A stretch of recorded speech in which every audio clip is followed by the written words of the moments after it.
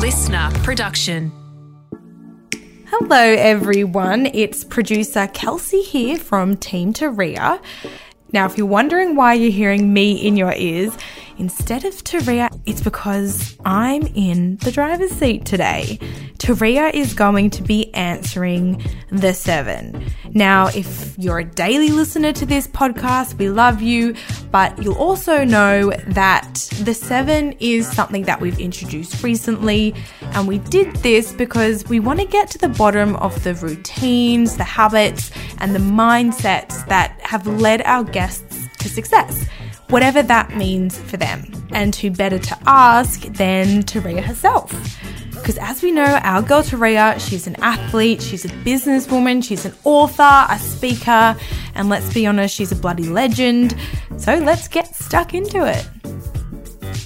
So Turia, what a nice little change of pace that we have you in the passenger seat today. I want to know, what fills your cup?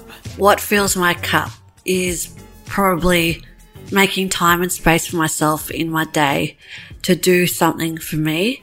Usually that looks like going for a run.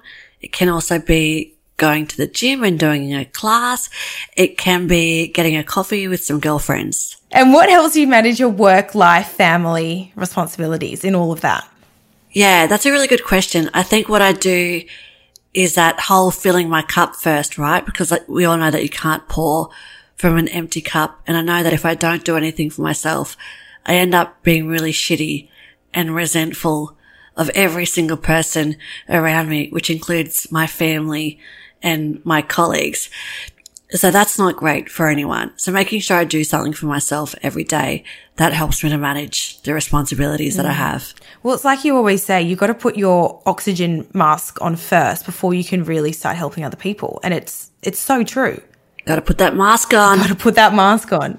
So is there something that you do now that you thought would be impossible?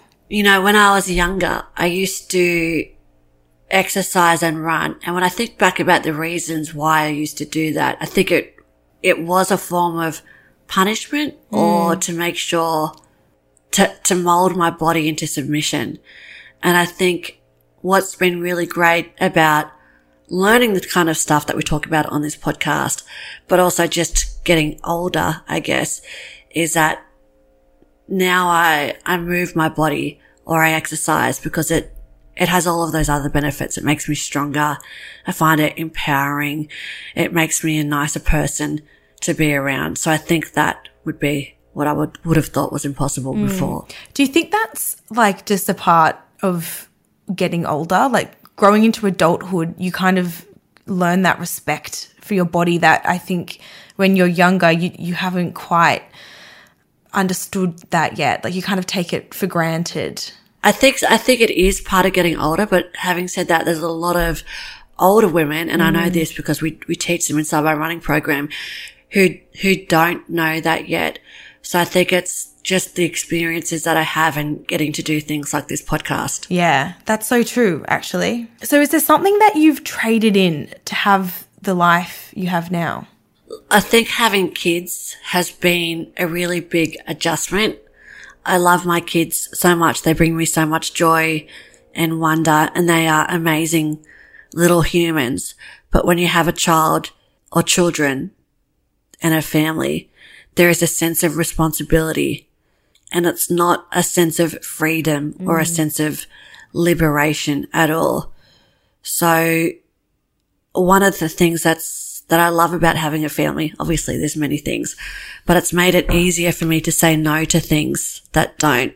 I used to say yes to things just because people asked me to do them. And now because I just don't have very much spare time, it's easier to say no. So what's one thing you wish you knew 5 years ago? What were you even doing 5 years ago? Where was your life at 5 years ago from now? 5 years ago. Fuck, now I know why all our guests struggle with these questions. How old was Rahidi? They're really hard.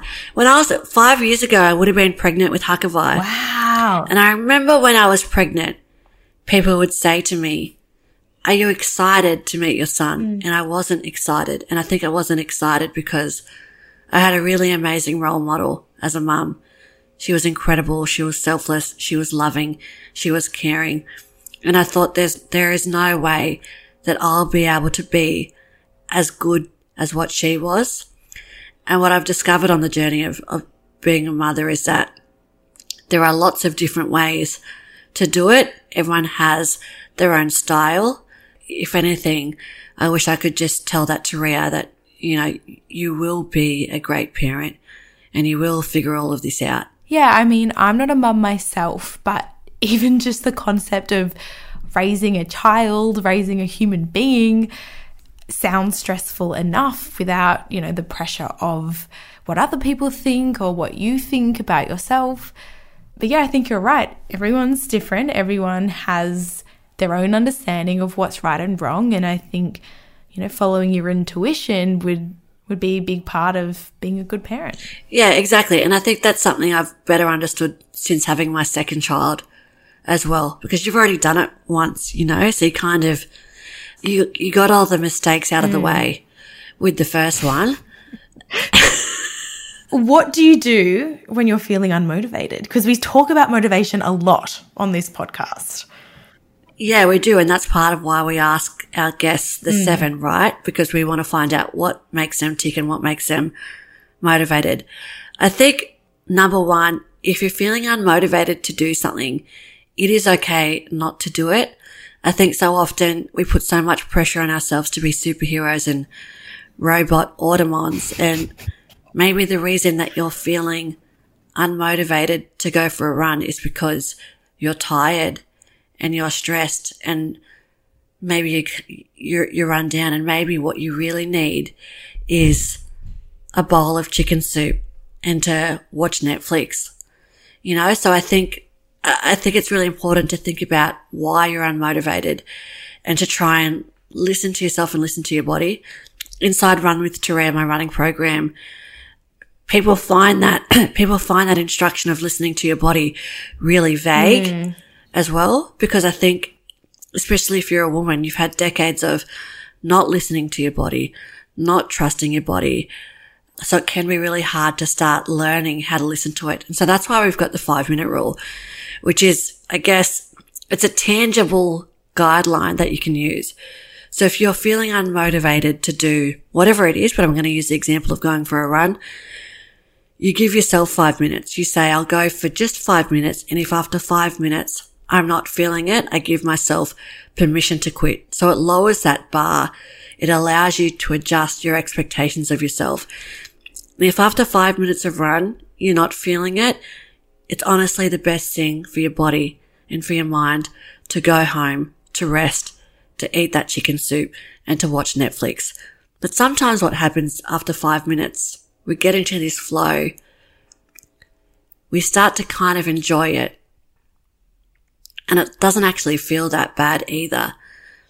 And if you feel like that, that's your body's way of telling you that it wants to go for a run and it's okay to go for a run. It's just doing it, right? Like getting out the front door is the hardest barrier. Once you're there, I often find that once I'm at the gym, I think to myself, oh, it's actually kind of nice being here. Like it's nice to be out of the house and to be doing something different, but it's just that first initial step that's like often the hardest. I think it's because a lot of us have that all or nothing mentality. Yes. So we think I have to run 5 kilometers, or what's the point?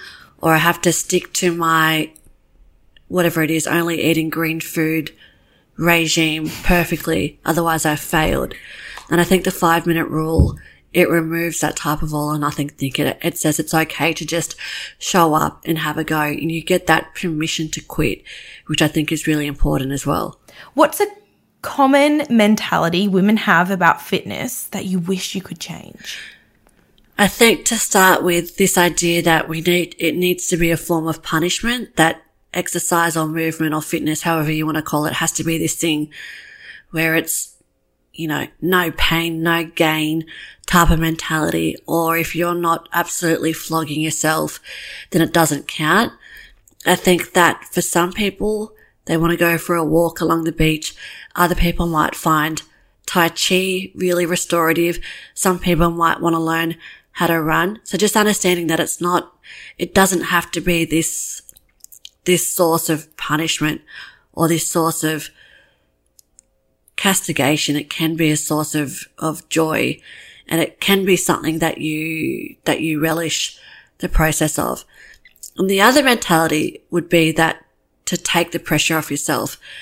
I think it's so often we have these really high expectations of ourselves to do the 2-hour power Pilates class, to only drink charcoal water, to eat a dinner of fish and vegetables. And maybe we do that one day, but maybe the next day we have a piece of cake. And what we do then is we berate ourselves. We say, you don't have enough willpower.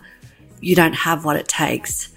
So really, I'd love for women to drop that type of thinking and just focus on just showing up to something, having a go, giving themselves permission to be a beginner, and giving themselves permission to try things that they haven't tried before.